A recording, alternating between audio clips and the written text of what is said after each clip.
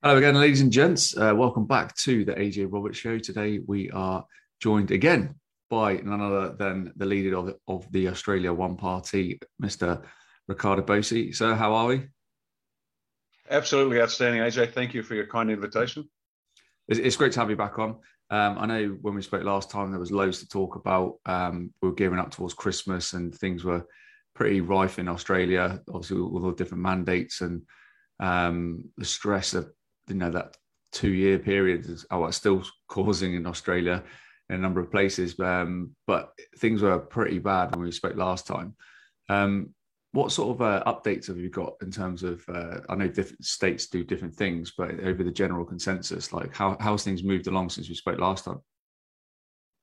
Well, the overview is best summed up by one of my favourite fictitious Royal Naval officers, Captain Sir Edward Pellew from the Hornblower series. Black bloody treason, mate. It's what it is. But in a practical sense, then at the people's level, I guess what we said was to them was get through to Christmas, and that was just to give them a point to aim for. They just had to hunker down for that period of time. And then we said that the first 3 months, the quarter one of next year, was going to be better and worse at the same time, and that's exactly what's occurred. Because it's worse in the sense that the lockdowns are still here, the injections are still being used, the numbers of injured and dying is skyrocketing, and that is without a shadow of a doubt terrible. We've got miscarriages, stillbirths, babies on the breast dying after mum gets the jab, and now what's coming out now is the fact that they all have AIDS. Yeah, And even that little piece of information is slowly trickling out. Now, that's the downside, and it's rough. On the upside, the reason we knew to get better was you and I and anybody that's half awake can figure out there's acres of information out there about what's really happening. And we know it's the media wall that's stopping it from getting through. Now, 6 months ago, we wouldn't have heard one story in Australia because we are so locked down in terms of news, so locked down. We wouldn't have heard one story against the government's strategies. But what we have been hearing, the great news, every so often now, a story will come out on the mainstream media and it actually criticizes the government or it questions the government, or you've got sports commentators finally saying, well, look, I'm not an expert, but we need to talk about this because this guy's got Bell's palsy and that guy's got a heart attack. And unlike Europe, where there are hundreds of elite athletes are dying on the spot, that doesn't get any coverage here. If you ask the average Australian, they would know nothing about the deaths in Europe. But they're actually doing it. Now, what that's an indication of is that the media system is finally being controlled by somebody other than the black hats, for want of a better word. And as you know, black hat, in the old days, the black and white TV days, the black hats were the bad guys and the white hats were the good guys. That's how you could tell before color who was good and who was bad. You told the audience. So it's apparent that some of the media system is now coming under white hat control. And that's fantastic news because we've got to slowly reveal the truth to them. Now, there's a point of subtlety here I need to mention. We've got the people the normies, the non-player characters that watch this stuff and believe it. If, for example, we got the media, people say to me, why don't we just sack them and get somebody else? We can't, because they need a trusted face to tell them the story. Because if we got, say, the most popular news presenter on TV and removed them and got somebody they didn't know and they started telling them a whole new story, it would be rejected wholesale. So what they have to do is they've got to get the trusted faces who have been lying to us for decades to start telling a new story, and the normies will start to wake up. So there's this painful and frustrating but necessary process to allow the truth to come through the crooked people who have been there for a long time. Yeah. And so, summary, that's what's happening. It's worse in the respect that the deaths are still happening, the injuries are still happening, and we're, like you, will be looking at hundreds of thousands, if not millions of vaccine injured and dead in Australia. But the good news is the cracks are starting to form in the media wall, and when that does open up, it'll go nuts. Yeah, and do you think that's how it has something to do with or in correlation the way many states in Australia and including New Zealand are suddenly opening up to dropping the restrictions and the testing stuff to come in, just like that, like they've done in Europe and over here in the UK, it's been pretty much open and free. Everything just got dropped like that. Do you think that's got a direct correlation to what's going on with in terms of controlling them to get that information out? Well, there's a couple of reasons, I think, to that, because there's no logic to it. The alleged COVID spikes are happening, and they're still saying take off your masks and wander around. Yeah. I think it's what they're doing is they're just relaxing it so that people go back to sleep, because it's been a very important point of attack that we've had, as opposed to just about every other group in Oz. They focus on just the mandates, and we're saying no, the mandates aren't the issue. That's part of the issue. The problem is the government. We've got to get rid of the government in its entirety, because what they'll do is they'll just drop the mandates, relax, but the people that created it will still be in place, and they will relax. Everyone goes back to sleep, and they'll lock us down even worse.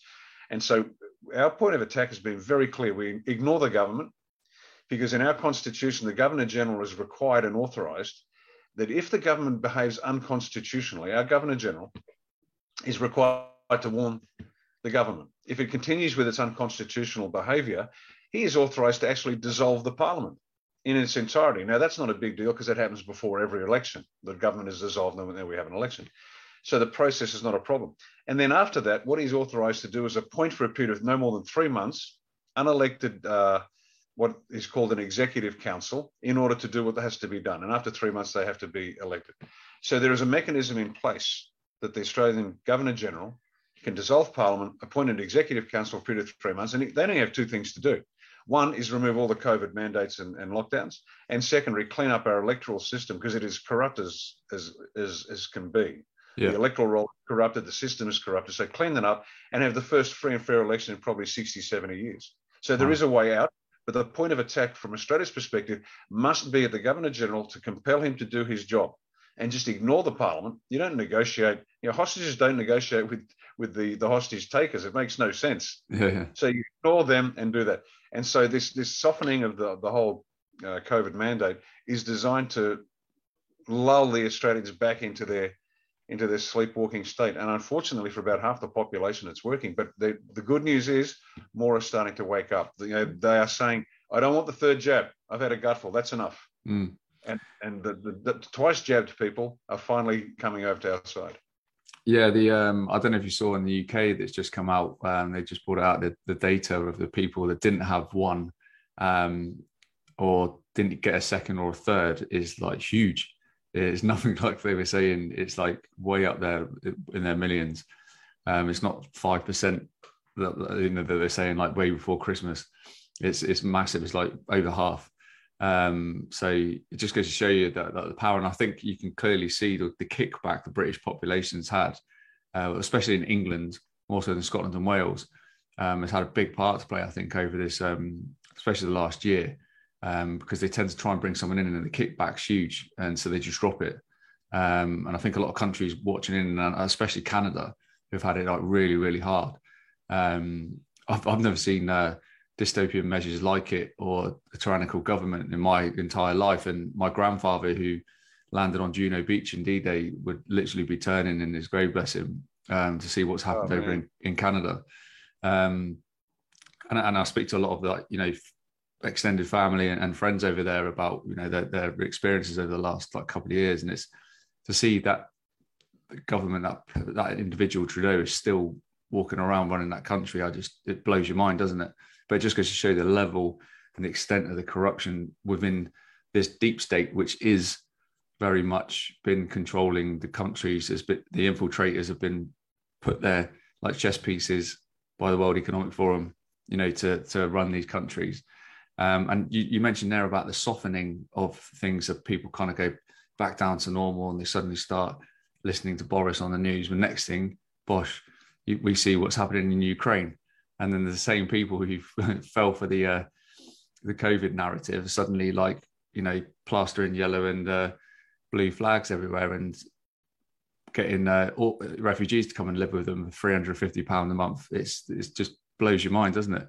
But in terms of the situation in Ukraine, obviously it would have been the same in Australia, showing everywhere what's going on as per their narrative. I saw an interview you did, and you basically hit the nail on the head, just saying it's the deep state being cleaned out by Putin. Is it all right to just kind of elaborate a little bit on that for the benefit of the viewers, and that from a sort of military perspective? Yeah, sure. First up, Putin's cutting the head off the globalist snake. Mm-hmm. And that's And it's interesting because I used that term in that interview. That's what Putin was up to. And I was told recently, and it's funny how things come back to you. There is a retired Russian admiral whose daughter is married to another friend, whatever. Word got down the line, and he hadn't seen or heard of me. There's no reason why I should, but he said, he was asked by his son-in-law, who's an Australian, and he said, what's going on? And the retired Russian admiral said, Putin is cutting the head off the snake. He used exactly the same form of words. Now, what does that mean to the people that think that this is simply a border incursion by Russia against the sovereign nation of Ukraine? Not as simple as it sounds. Ukraine is the center of the globalists. It is the Khazarian mafia's strong point. It is the center for child sex trafficking, pornography, money laundering, the bioweapons labs. Nobody knows exactly how many, but well in excess of 12, 15 bioweapons labs. And just by the by, there's an Australian connection because we've got a couple here in Australia as well that the mainstream media won't report on. So isn't that interesting? So that's happening. So the bioweapons labs are being cleaned out. And so that's one of the reasons that Putin is there. And Putin's there for another reason too, because having NATO, which ostensibly was set up to defeat the Soviet Union, which is now the globalist army. So that's the problem. NATO used to have a good reputation, and now they're nothing but, well, there's some foul language I can use to describe them, but NATO aren't the good guys in this war. And so NATO's got to make sure that they're not on his border with weapons. But Putin is not using all his military capability the way he could, because the collateral damage to the Ukraine would be too strong. And that's why the war is still going. They are doing this in as far as you can describe it as a forensic, in a measured scalpel-like sense. They're going through carefully and quietly. Is damage being done? Yes. Are there refugees? Absolutely. But if this was a war of destruction, if this was a war of invasion, Putin would not be executing it the way he is. He's doing it slowly. He's doing it carefully. He's minimizing civilian casualties, but he's got to do what he's got to do. And it's in the world's best interest to do it. He is saving all of us by doing exactly what he's doing. Yeah, and again, that's not the narrative that's obviously fed via the world media, CNN, BBC's, Channel 9, etc.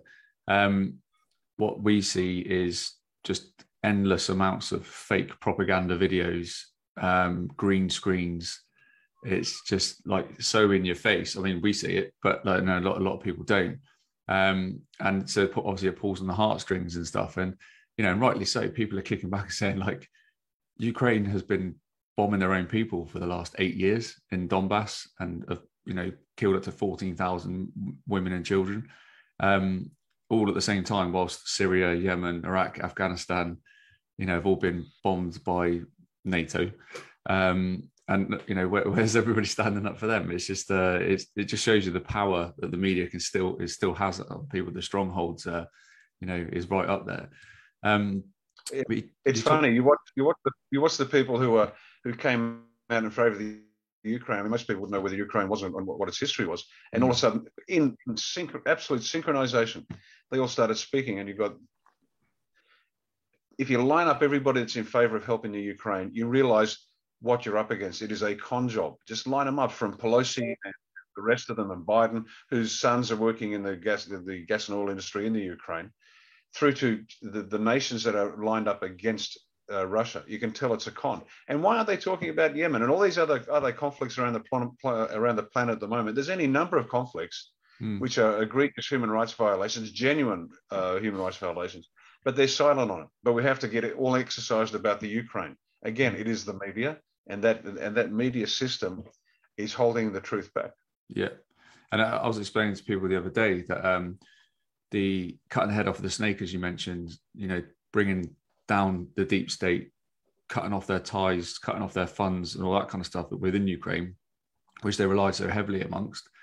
What do they go and do when they can't get hold of any of their ties and access to all of this? Where they make up charities and they say, "Pray for Ukraine, stand with Ukraine," and they get their very own people to chuck all their money into these charities. Where does that money go to? It doesn't go to Ukraine. Yeah, it really does. And look, I don't know what your experience was with this, but the Red Cross, for example, is seen as this wonderful international relief organization. And we know guns, drugs, and all sorts of bad things are carried across in Red Cross aircraft across North Africa. the people are being conned in the most egregious way they really are. And when they wake up, I think they're going to be a little cranky. Yeah, yeah, and again, like when you have any kind of war, and then you have displacement, you have refugees, and all this kind of stuff. Like you end up with a prime location. You're literally funneling people, just like you're seeing in Ukraine. You're getting all these refugee camps on the edges, but all the males have to stay and fight.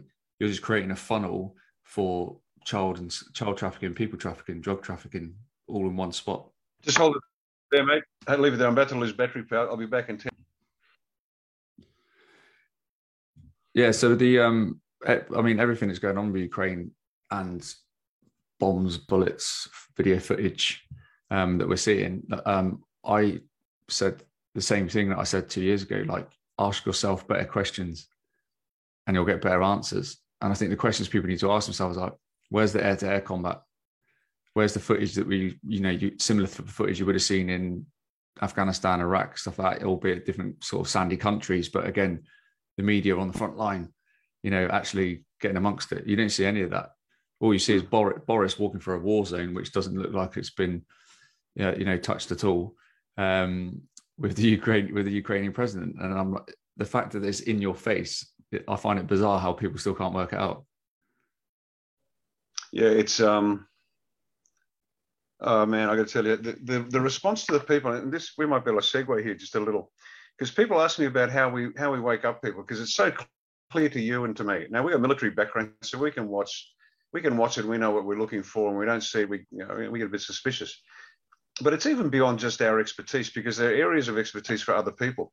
But what I had to explain to people was that you've got, as I said, let's go back to this black hats, white hats thing, and you've got the black hats just do bad things, right? These are the elitists and the globalists. And you've got the white hats that are, individuals on a small level like you and me trying to do modestly what we can do, but they're fighting the good fight. They're in there. Now, between them, we have to break it down to explain to people, when you're trying to communicate, you've got to speak in a language they understand. Now, next to the black hats are the red hats. These are the sociopaths. They have no compunction of doing anything. They'll just do whatever you tell them. Go kill that village. Go wipe them out. These are the CIA types that will literally just evaporate a village, kill 100, 200, 300 people, men, women, children, because for some reason. They don't even bother asking why. Plane comes in, job does it. It includes doctors that'll just do what they're told. They don't bother checking, because they get a good check every time they jab somebody with this stuff, and they don't care. They are literally soulless. Now, is any point talking to a red hat? Well, the only thing that motivates a red hat is watching the black hats going into jail, because these guys will then start to squeal. They'll change their behavior only to preserve themselves, because they're essentially cowards. Mm-hmm. Next to the red hats, you've got the orange hats. Now, the orange hats are the true believers. They're the ones that, in our case, they'll watch the Australian Broadcasting Corporation. It's like your BBC. And if it's on the ABC, the Australian Broadcasting Corporation, it must be true, because because the ABC, they're good people and they've been around for a long time. And these people still think that Sir Robert Menzies, who was our Prime Minister for 25 years back in the 60s and 70s, they still think he's the Prime Minister and doing a bang-up job. They're fast asleep. Now, what's going to move the orange hats? Evidence of crime, but it's got to come through that same thing. So we've got one of our top current affairs, well, allegedly top. It's actually propaganda programs. We call it the Australian Broadcasting Corporation. We call it the Australian Bolshevik Collective. And one of their shows is called the 7:30 Report. And Lee Sales, a full-term abortion enthusiast and lefty par excellence, she heads that show up. Now, if she started providing evidence of crime, then people would believe it. And this harks back to that story I told you, that they have to see the trusted faces tell news. So the orange hats will only move towards us in our position when they see evidence of crime, like this minister of whatever department was found doing bad things with little children, and they'll be shocked and horrified, and it's good that he's gone. So that's how that has to happen. And so you speak to them in a particular way. Then you've got the yellow hats, because we're going through the color spectrum, if you haven't followed so far. Red, orange, yellow. So the yellow hats. Now, the yellow hats, goodness me, they don't care. You can show them anything, and they don't care. They are so selfish that their whole world is no more than 60 feet from their front door. And all they care about is paying their mortgage, getting to meeting their obligations, but just leave me alone, leave me alone, leave me alone. Don't make me look at anything. Don't disturb me, because my comfortable life has to remain comfortable. And I literally do not care what happens next door. They will just turn away. And unfortunately, and this isn't just a shot at the Australians, because it's about 50% of our country, are yellow hats. They don't care. They literally could not care if babies were being raped. They would say, that's okay, back on my kitchen rules. And that's not just Australia, because this is human nature. It really is. It's human nature. Do you think this is do you think this is how, like, just shows the sheer level of how our society has been dumbed down, and the level of consciousness has been really dropped in people, because it's easier to create that within people, you know, when we're dumbed down. It's put people in a 2D reality, which is exactly what's happened. Well, that's it. And there's two parts of this, and I hope I can remember it when I get through it, because it's the fragmentation of conscience is what it's called. Now, any system starts at one point and finishes somewhere else, and it's broken down. Division of labor, makes sense, got it. But at some point, somebody has to say, hang on a minute, is what I'm doing in this process right? And let me give you a personal example. We were contacted by our banks just in the last week, and they are closing our accounts. All of them, business, private, you got it. And we said, why is that? And they said, well, section 1.4 point something on our policy document. I said, can you send me a copy of that? This conversation took place today. And the gentleman said, oh, no, I can't do that. It's private. I said, come on. I've been with you for nearly 30 years. I'm a few months shy of 30 years, and I'll give the name of the organization. It's called the Defence Bank, allegedly looking after defence members and their families, right? So the Defence Bank. I joined it just after June in 1982, and here we are, 2022, and for no reason, they're shutting all my accounts. Now, is it a coincidence we're about to enter a general election? Is it a coincidence that I'm the leader of Australia One? Is it a coincidence I'm now the candidate for the seat of Greenway, which is the name of my electorate? Is it a coincidence that if they shut down my banks, I can't drive down the road because there's an e-toll? I can't buy groceries. I can't search for appeal for donations. Is it a coincidence? Now, when people hear the story and they say, "Oh, Bosi's bank account's been shut down," they'll respond in any number of ways. And this is this fragmentation of conscience. They'll say, "Oh, well, you know, it's got nothing to do with me. It's got nothing to do with me." Or they'll say, "Well, he deserves it because he's a lunatic." And you can go through all the possible responses. You might even get angry. And so you've got this group of responses, and people will say, "Oh, I'll just be quiet. If they can do it to him, they'll do it to me, so I better be quiet." What they don't realize is, if they're going to do it to me, they're going to do it to you. I'm a bigger target than you are. Not you, AJ, but, you know, the average guy out there. But if they're going to crush me, they're going to crush you in a second. That's why the digital currency is so important, so they can switch it off. Yeah. They can switch it off and just literally make you broke and starve you to death. And that's what they're doing now. Back to this fragmentation of conscience. People in that process have a choice. They can either ask, is what I'm doing correct, or is it wrong? And if it's wrong, if I say something, I now risk my livelihood. So I'm not going to say anything, or I'm going to stand up and do something. So they fragment the conscious. The second part is, and you touched on it, the consciousness has dropped, because morality, simple morality, is knowing the right from wrong. You know, practical morality, is that right? Yes, it is. Is that wrong? Yes, it is. And there might be a grey area in the middle, but there are some things just right and some things just wrong. And it comprises two parts. One is knowledge. You've got to know things, which requires an inquiring mind to actually ask yourself, as you quite rightly say, the better questions. Is this right? So you've got to know and understand. So sitting back and watching TV for 14 hours a day is not going to help you out. The second part of practical morality is action, because it's one thing to know about it, but it's another thing, then you've got to do something. Now, the point I'm making here is we've ceased to be a moral people, because people either don't know it's right and wrong, courtesy of the dumbing down, and even if they do know the difference between right and wrong, the lack of action makes them an immoral people. Now, what Australia has become, unfortunately, because, and I ask people this question when I'm doing my speeches, and I say, do you think Australia's a moral country? And there's an uncomfortable silence. And I say, well, we have the worst full-term abortion laws on the planet, where you can kill a baby at the point of birth, sell the body parts, doesn't get a birth certificate, doesn't get a death certificate. And this is legal in 5 of our 6 states. And people sort of shuffling uncomfortably in their chairs. And I say it gets worse, because what they want to now do is not grant personhood to newborns until they are 2 years of age. So at the moment a baby is born, for 2 years, You can eat them, you can have sex with them, you can kill them. It doesn't matter because they're not people. Now, this idea has been promoted in Australia for years by a gentleman called Mr. Peter Singer, alleged bioethicist, an Australian, who was given the highest honour, Australian honours system, a Companion of the Order of Australia.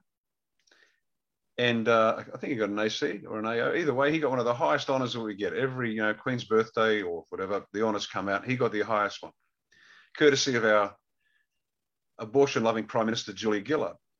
And so if a country kills its babies for profit, we are no longer a civilization. We are now a pre-biblical, barbaric society. Now, it doesn't matter what other policies a political candidate promotes. It doesn't matter what the GDP is. It doesn't matter the interest rates. If we are killing babies, it is done. We are finished. Australia will cease to be. And we will have survived for 40,000 years with our First Nations people and 200 and something years as a Western civilization, and we'll evaporate and be a typographical error in the history of the world because we were given everything that we could possibly need to succeed as a nation. We have immense size, resources, land, rich land, rain and sunshine and floods and everything we need. We have a world-beating culture, the Western civilization, which has been the most benevolent, most productive, most generous civilization that's ever existed. And yet we tossed it all away. It's absolute madness. It is. And I mean, when you say tossed it away as well, a lot of it's also been sold away because you've got people like Dan Andrews who's pretty much sold off Victoria to the Chinese and, where they've purposely acquired all that land through fires and stuff like that to create smart cities. But again, this is all stuff that's in people's faces. The information is there, but it's only going to be when they're like, sorry, you need to get out of your house. We want your house. A railway or smart rail or smart roads coming through here. You've got to move to a smart city. It's only when it affects them personally that they actually pay any attention. And 9 times out of 10, it's usually too late. Yeah. And it's not just Dan Andrews. Dan Andrews is the poster child for left-wing lunacy. But the entire federal parliament and every state parliament in the country is in on this because nobody's speaking out. And if they do, they're impotent. In fact, one of the local MPs down here, they said to him, what are you going to do about it? He said, oh, nothing. I'm not in the parliament. I'm just a member of parliament. I'm not part of the government, rather. And so they sit there. So they're all in on it. Mm. And so this election we've got coming up in 4 weeks' time, man, oh man, I got to tell you, people ask me, well, what's the point? You only got a handful of people. We're running as independents. We're not running under the Australia One banner because actually political parties are unconstitutional. But we've got 9 confirmed now candidates. It might go as high as 12. I'm waiting for the last numbers to come in so we can contest it. And people are worried, saying, you can't do anything. What's an independent going to do? And I just laugh and think, you're kidding me, right? Because are we going to, after all I've said publicly, do you think I want to sit here and negotiate with satanic ritual abusing pedophiles? No, of course not. I'm not going to sit there and guarantee supply. I'm going to get into Parliament and tear the place down from the inside, kick the door open, let everybody in, and then we can start again, have our constitutional convention, a clean election, and start over. And you mentioned was it your granddad who landed at Juno Beach? Yeah. Well, that's the analogy I use all the time. This election is our landing at Normandy. Now, did they expect to be in Berlin on the 7th of June, 1944, after they landed on the 6th? Absolutely not. And I said to the team beforehand, what's our objective? To win as many seats as possible. Now, that could be 1 seat. And that's fine. That's a toehold. That's our toehold on Normandy, on Juno. And then we reinforce, and then we make our way across, metaphorically speaking, make our way across Europe. But I'll tell you what, we'll go through Europe, we'll bypass Russia, we'll wave to Vlad on our way past, we'll say hello to him, and head straight to Beijing. And that's the fight we have to have. And they look at me surprised, and I explain to them, imagine what I would be like with parliamentary privilege, which means I can say anything I like and not be held legally accountable. Yeah. It's not going to be pretty, but it's going to be a lot of fun because the truth is going to come out. And we're going to get in and we're going to get the truth out to the Australian people. And you know what? People tell me, oh, you got to do it carefully because the people won't be able to handle the truth. And I said, really? And then explain to me how many babies have to die before I stop caring about an adult that behaves like a child. 30, 40, 50-year-old people that are too afraid to face the truth. Well, I'm sorry, for every day that you are delaying, that's another How many kids dying because you're a coward? So I'm sorry, I'm not a politician. I'm a soldier. We don't negotiate. We take out targets. That's my job.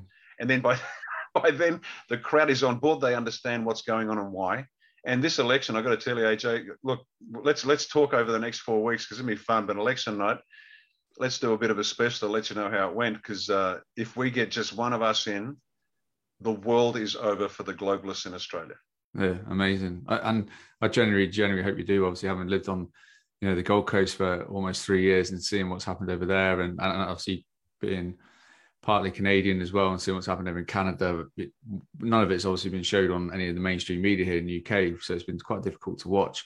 But doing it the way you're doing it is exactly that. Using a position like that to show the people what's really going on is very, very powerful. I've got a friend here in the UK who's running for a local MP independently for that reason. Fantastic lady, she's been through the mill herself. Actually used to work for a couple of globalists, so like knows what the score is, and wants to pretty much use the position, and rightly so. So as she put it, almost be that really annoying mosquito that they can't get rid of.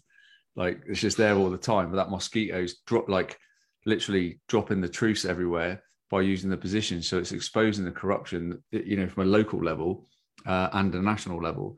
And it's a fantastic idea. I'll back it to the hills, as does everybody else who can see the good work she's doing. And it's exactly that, like yourself, position leader Australia as an independent with your background. Was it 24 years? Was it in the military and SAS Australia? 20. Yeah, it's that's kind of unrivaled in terms of within the actual government, what you bring with that, because you bring so much experience to the table, but also a calm collective, because what it's like in the military. You get drummed into, you don't like to take a step back and assess the situation, and not make stupid decisions, ask the right questions, and you'll get the right answers. And there's not really, I don't see anyone else doing that. There's another aspect to that too, because just occasionally I'll have a moment where my language gets very salty, and I'll adopt the persona of a very cranky RSM. And people think, oh my God, Riccardo's lost it. He can't control his temper. And they don't get it. They really don't get it. Because what they're used to are these mealy-mouthed, spineless politicians that say yes to everybody. And if I'm speaking to some union leader whose sole objective is to destroy the nation, I'm going to fucking rip his face off and tell him to his face. In fact, I was talking about the Transport Workers Union. Now, don't get me wrong, I'm a big fan of unions because there are some bad companies out there, and the Labor has every right to organise to protect themselves. I got no problem with that. But I got stuck into the Transport Workers Union here because they won't say a word about the deaths from the COVID shots. They won't say a thing about the businesses that are crashing and burning because the economy is being destroyed, but they'll go on strike for a $2.75 or whatever the hell it is, pay rise. So I got stuck in and called them a bunch of cocksuckers. Now, this is unheard of language. I mean, this is not erudite. This is gutter speak. But what they don't understand is, and you do, when you're dealing with leadership, the highest form of leadership is, to lead with the informed consent of the team. Make sense? Yep. But what they don't understand is when you're dealing with animals, it's good to be feared. And I've got to tell you, there's a big chunk of that going on. They have to be terrified of me. When we walk into a room, because I'll drag their sorry asses in front of the meeting and say, you see this guy? This guy doesn't care about you and your kids. So get the fuck out of my office and send somebody who actually cares about the people. Now, who the hell speaks like that? Nobody. They shouldn't. It's inappropriate. It diminishes the message. No kidding. Really? Well, when babies are dying and you're concerned, not you, but if someone's more concerned about whether I speak with rounded vowels or my language gets a bit salty, I don't have time for that. We're saving a country. That's our mission. Our mission isn't to get elected. Australia One, purpose, to save Australia. Method, to help every Australian reach their highest individual potential, so collectively all can participate in the reformation of Australia. End state, and you'll get this purpose, method, end state, it's military planning. End state, Australia is a moral, sovereign, self-reliant Christian Western democracy, which is economically powerful, militarily intimidating, politically free, socially cohesive, and culturally vibrant. And that's what we work to. We're clear as day on this stuff. And it's so cool having that focused attention. Everybody in the team gets it. They understand it. And man, oh man, watch this space. It's going to be fun. Yeah, no, and exactly that focus is the thing that's key. Whereas like all I see in a lot of places is people just plod along. There's no end state in a lot of things. One of the things I've seen with my own eyes over the last 2 years, and a lot of close friends have, is just the size and the magnitude of everything that's been happening in the world on a spiritual sense. Now, as military men, I know, especially for myself, and I talk about this on my talks. Like, if I talked in a group of guys on exercise, whatever, say, yeah. So I was wanting to, talk about spirituality and that, they'd laugh you out the door because it's just like, it's not the said thing, is it? It's just never even heard of. But yeah, correct. But we can clearly see just the magnitude of how big this spiritual war is on this planet, which is literally light versus dark. Which it doesn't matter what religion you're in. It is literally higher power versus satanic, demonic realms which are amongst us. And again, it's another big pill to swallow if you've never experienced anything like that, or you think it's a load of bullshit while you're sat there watching soap operas and Love Islands and all the rest of it. Well, you're exactly on the money, because whenever I do my talks, I always start with the Our Father. Yeah. And at first, people thought I'm sure people are perplexed. On the one hand, I'm a thrice married, foul-mouthed ex-soldier, and I'm saying the Our Father before I kick it off. Well, welcome to the club. There's plenty of room for hypocrites and sinners, and so that's the way it works. But the point is this: and I don't know what your experiences are, but you live your life long enough, you don't have to believe in God, because I've had enough experience to know that He's there. Actual real experiences. So it's not a matter of faith for me anymore. I've had, and I'm lucky, I'm 62. I've had a good, challenging life. Big things have happened, bad things have happened, good things have happened. But the point is, I know it's there. And that's why I kick off with the Our Father every time I start. And then we get stuck into the work that's got to be done. And there's a couple of reasons why I do it. One, because we can't do anything without God.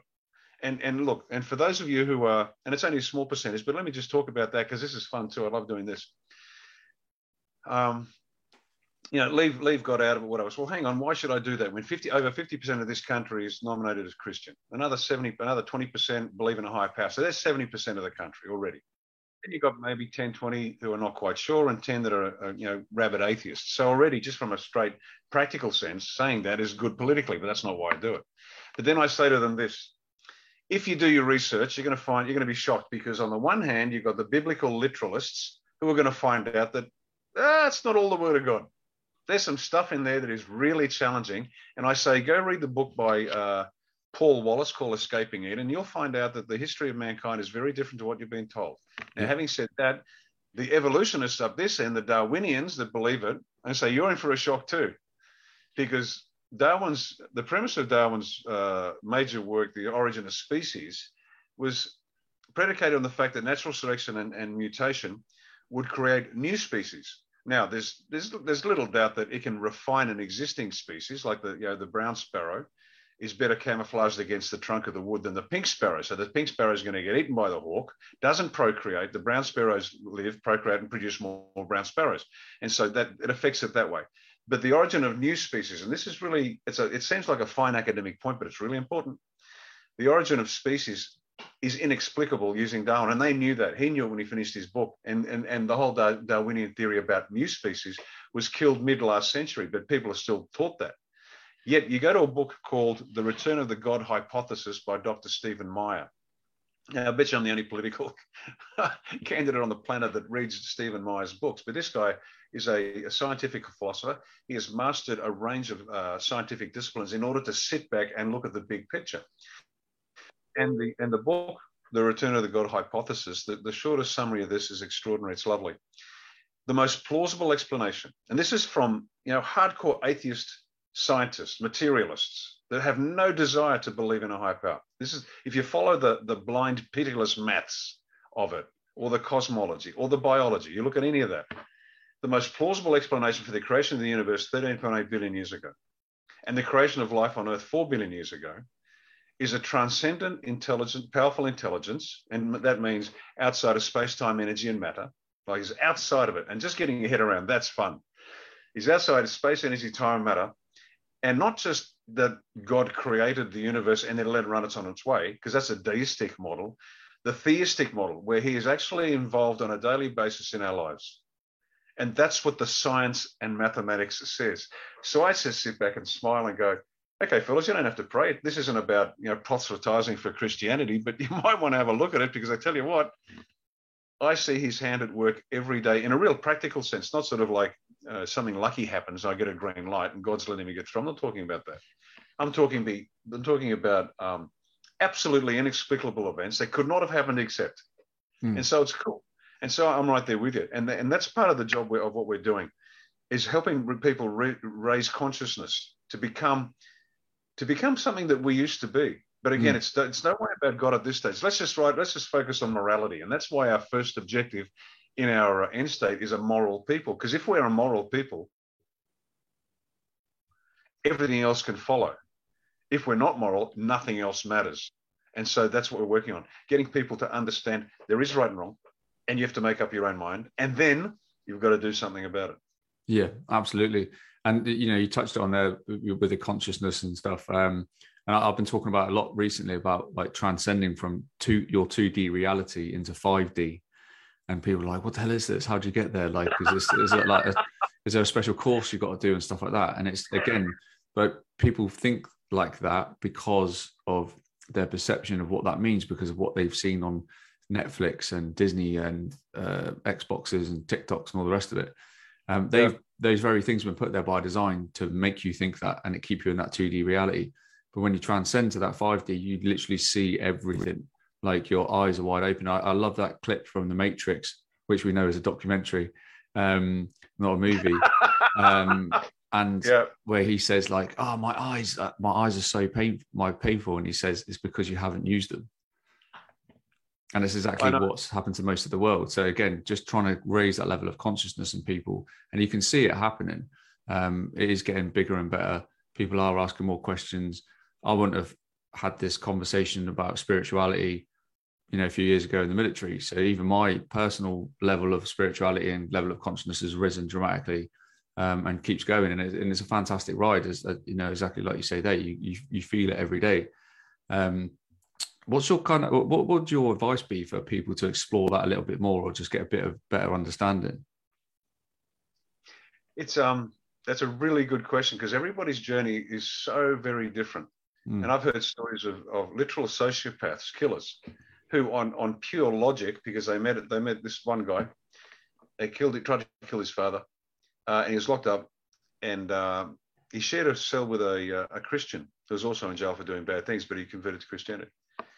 And the sociopath, like most of them, valued his capacity for unemotional logic, and he just kept hammering this Christian with logical questions. By the end of it, based on the logic, he said, well, this must be true. And so everyone's journey is different. C.S. Lewis, who wrote The Lion, the Witch, and the Wardrobe, which the story is based on, he was an atheist. And again, just from an analysis point of view, he eventually said basically, well, either Christ was a lunatic or the Son of God. I mean, there's no middle ground. Saying he was a nice spiritual teacher is irrelevant. The world's full of spiritual teachers. He's either genuinely a lunatic or he was the Son of God. And so anyway, he went and he converted. One of the, I don't know if he's one of the actors, or the extras, or somebody behind the camera on the movie of The Passion of the Christ, at the end of the making of the film, converted to Christianity. So everyone's journey is so different. Best advice I can give, and it sounds odd, but just look for him. Look for God. God will present himself. And I use the male gender because, I'm an old man. That's what I was taught. I get it. There's no male, female. So don't hammer me on that. Don't be a pinhead. Be smarter than that. I'm not talking to you. I'm talking to the listeners. But ask for him. Just ask. And it will be amazing what will happen, and it will scare you. It becomes frightening. The phones are open. Call now. No waiting. Yeah. It literally, that's the best thing you can do. And what's going to be interesting is this is the time for that consciousness to rise, because the pain that we're about to go through is beyond anything the world has ever experienced. This is a war without precedent, a war for the world. We know that. And the war's being fought, but we won't. It's an odd war. I can't remember who said it, because the casualties won't be revealed until after the war is over. And as I said, in Oz, the numbers are hundreds of thousands, perhaps millions, will be vaccine damaged. And then we have to help as many as we can. Now, we will be able to help many, but not everybody. And mum and dad, when they find out that they've just killed their kids or their kids have got AIDS, you can imagine they're going to go crazy, which is a sound psychological response to what's just occurred. And unfortunately, some people are going to need, they will be forced to find God because they are so desperate. And that's another route. It's not the best route. It's a very unpleasant way. But eventually, life becomes too much and you just say, please, God, if you're there, answer me. And I tell you what, if you do that, folks, man, you'll be surprised at the response. And at the end of the day, you mentioned it there about potential injuries and stuff like that. If you look at it two ways, you ask the higher power for help, or you ask the very same government or doctor that done the damage in the first place that you trusted for help. Which way do you want to go? And that's actually the way I look at it, because they're the people running the show that has put you into that mental and psychological state in the first place and confused you and dumbed you down for people to make the decisions that people have made. So yeah, that, absolutely fantastic advice. Like, it's absolutely hit the money on. I'd give you one more tip for people who are listening to this and are considering this idea, because there are a lot of bad roads you can go down. Every culture on the planet comprises material and non-material inputs. Material inputs would be like the geography, the weather. If you live on a luscious island with palm trees and bananas and coconuts and life is good, that's going to inform your culture. If you live in the desert where life is tough and there's no food and water, that'll inform your culture. So material things. Then there's the non-material aspects that contribute to a culture. And these are things like the language, the subtlety of the language. And I think I might have mentioned before, the beauty of the English language is that it's been so influenced by so many other languages that we have multiple words for many things. We have meat, we have beef. Why? Because one's English and one's French, but there's a subtlety there. There are some languages that are very blunt. And the net impact on the individual of that is literally the neural nets that are created in the head, because you've only got very blunt language. It reduces the horsepower of the brain. Now, at the center of every culture on the planet, and you can check it out, at the very center, the one that actually sets the course for its success or otherwise, are their spiritual beliefs. And if you can look at that, you look at every culture, what are their spiritual beliefs, and then look at what they have created in their time on earth. And at one end, you'll have death and destruction, and the other, you'll have benevolence and generosity. Now, and I'm boosting for the Western Christian civilization here, because it is, without shadow of a doubt, the greatest culture on earth. Because at the heart, it doesn't mean it doesn't make mistakes, of course it does, but at its heart, the Western Christian civilization has the Christian philosophy. Turn the other cheek. And, morality. Here's a quick lesson in morality. Barbarism, and the first genius came up with an eye for an eye and a tooth for a tooth. Proportionality, that makes sense. Wait another long time, and then somebody turned around and said, turn the other cheek. Grace and forgiveness. Okay, and there's morality, and this is what Christ came up with: grace and forgiveness. And so the West, and that's why our end state includes specifically a Christian Western democracy, because you take the Christian bit out. Even if you're not a Christian, that's not the point here. Please, everyone listening, be clear. If you take the Christian bit out and leave it empty, well, then you have a non-religious culture. And let's look in history and see what the most recent non-religious cultures did. Well, Nazism and communism killed 100 million in 100 years. Well done. Good job. So no culture doesn't work. But the Christian one, and here's where the Brits get a pat on the back. 2 cheers for the British Empire. William Wilberforce, one of your MPs, the man who was central in the abolition of slavery in the UK, man of immense depth of character, who drove this thing through. He and his team and the people behind it eventually persuaded the English Parliament to spend half of their GDP paying off the sugar barons whose wealth was based on the slave trade. And so, the slave traders and the slave owners said, you can't do that because that's part of our business. And my God, what other government in global history, except the Brits, the good old Brits? God, I love you guys. You are fantastic. I mean it. Who else would sit and say, yeah, fair enough. I'll tell you what, we're going to pay you off for all your slaves, because human life is intrinsically valuable, whether you're black, white, tall, short, fat, thin, smart, or dumb. And so they freed the blacks and said, away you go. Because then this is this Christian ideal that every one of us has the divine spark. We are made in the image of God, meaning that we have that intrinsic value. Our lives are intrinsically valuable. And so the Brits did it. So what other nation on earth has freed slaves like that? None. The Americans had to go to war over it. Not only, I think it was 1.6% of Americans actually owned slaves. And so you've got, was it 98.4% didn't own slaves. So guess what? The whites aren't all that bad. And what about the 300,000 white boys that died freeing American slaves? So this is history that people should know. Yeah. If it wasn't for the British Empire, if it wasn't for the American Revolution, my God, can you imagine? And these are two profoundly Christian civilizations. The centerpiece of benevolence on the world, the most generous, the most productive, the kindness. And that's why it's important that we come back to this. So as people start to explore their spirituality, be careful where you go. Have a look at what actually the ideas that you're exploring produced. Have it and forget the interpretations, because I'm a pretty straightforward Christian. I look at Christ's words and actions and I try to follow him as best I can, because all the rest is just interpretation. Don't eat meat on Fridays. Okay, whatever. That's not what I'm talking about. Live the life. Walk in his sandals for a bit, and you'll find out he was the best of us, without a shadow of a doubt. He was the best of us. No man in the history of the world has been more beneficially affected every life on this planet.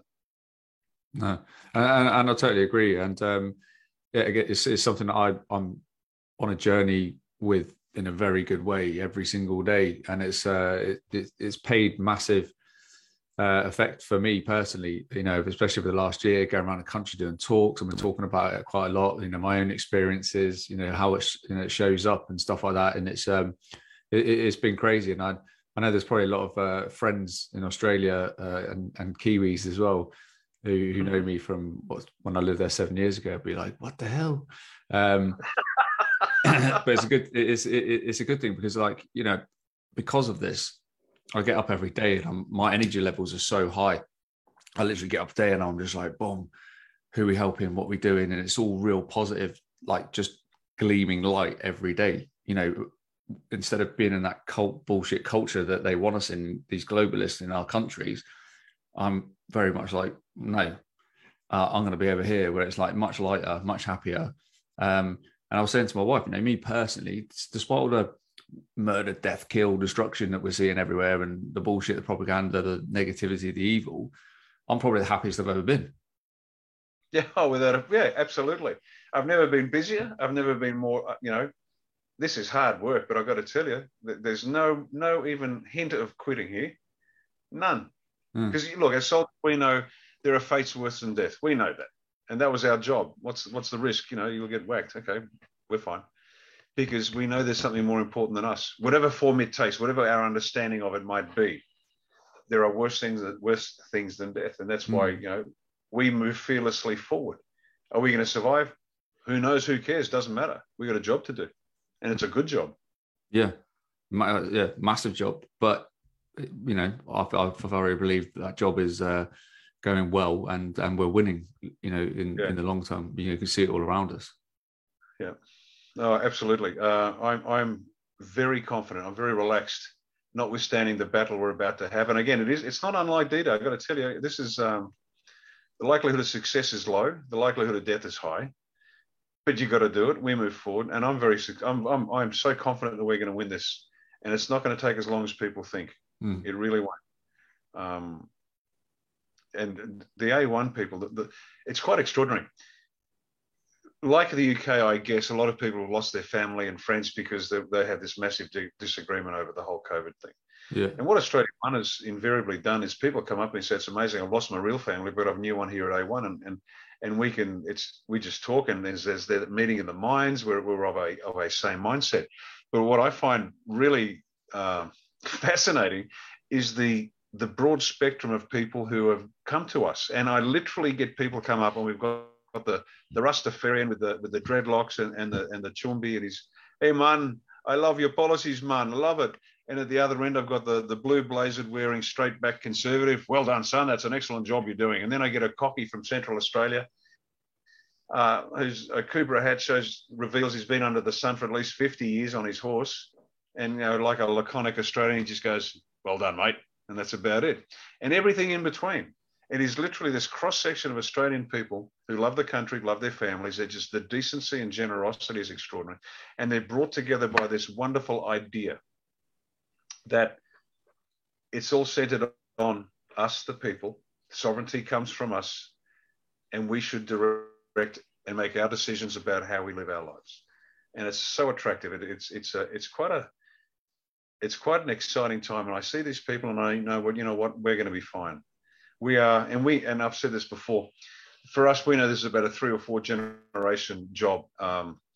It's going to take 75 to 100 years to get the last cockroach gone, and to free and elevate the minds, the bodies, the emotions, the mental state, the psychological state, the spiritual state. There's 5 metrics by which we calculate this, to get people back to where they, in fact, once were and can be again, but even better now.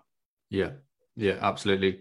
And I'm seeing it with my own eyes. That's getting bigger and better, and everyone's experiencing it at the same time. And like you said there, so many people feel like they've lost their biological sort of families, but now have new ones. And I've seen that week in, week out by doing the tour of our talks around the UK, all these communities welcoming us in, and the togetherness that they have. And there's not a single ounce of negativity anywhere.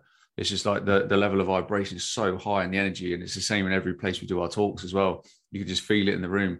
I did a live show a few weeks ago with a former professional footballer, Matthew Letizia, who's been quite outspoken, and he's been ridiculed by the press.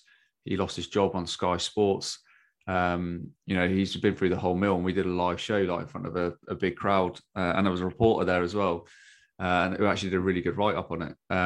And we're talking about the media suddenly like dropping things now.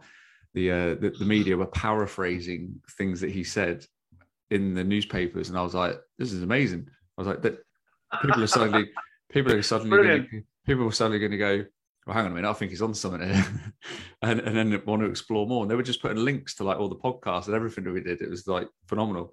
So yeah, exactly that. People are now really starting to, whoa, hang on a minute, and that level of energy and vibration and positivity between all communities is just getting bigger and bigger, and it's an absolute pleasure to be a part of and pleasure to see, like 100%. And you're seeing it all the time yourself.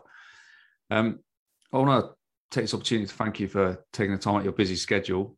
I know it's evening over there, still suited and booted, as smart as ever. But thank you again for coming on the show, Riccardo. It's been an absolute pleasure, and I know full well that everyone watching this would have got so much out of it. The way you articulate your message is like phenomenal, and can totally see good things happening for yourself and the Australian one, and and all the people that surround you. So thank you very much. Oh, AJ, mate, absolute pleasure. I mean it. And give us a call. We'll let you know how we're going over the next few weeks. The election is going to be held on the 21st of May. 21st, I think it's 21st of May. And it's going to be a rollicking 4 weeks, I can tell you, because a lot, they say a day, a week is a long time in politics. A lot can happen. Well, in 4 weeks, man, oh man, this is going to be fascinating. Here's a little prediction. I think there's going to be a catastrophic collapse in the support for the major parties, which in our case are the Liberals, which are the alleged Conservative Party, Labor, which is Labor, the Nationals, which is the alleged rural, but it's not really, and then the Greens, which we know are just communists in disguise, and the United Australia Party. All the major parties will be a massive collapse because they think it's politics as usual, but it's anything but. It is anything but. And just to get a bit technical now, the rusted-ons that used to support the two major parties, Labor and Liberal, they used to hover around the 33%. So 33% here, 33% there, and you got somewhere a little less than 40% of the swingers in the middle trying to figure out that's where they were trying to, the majors were trying to catch win the election.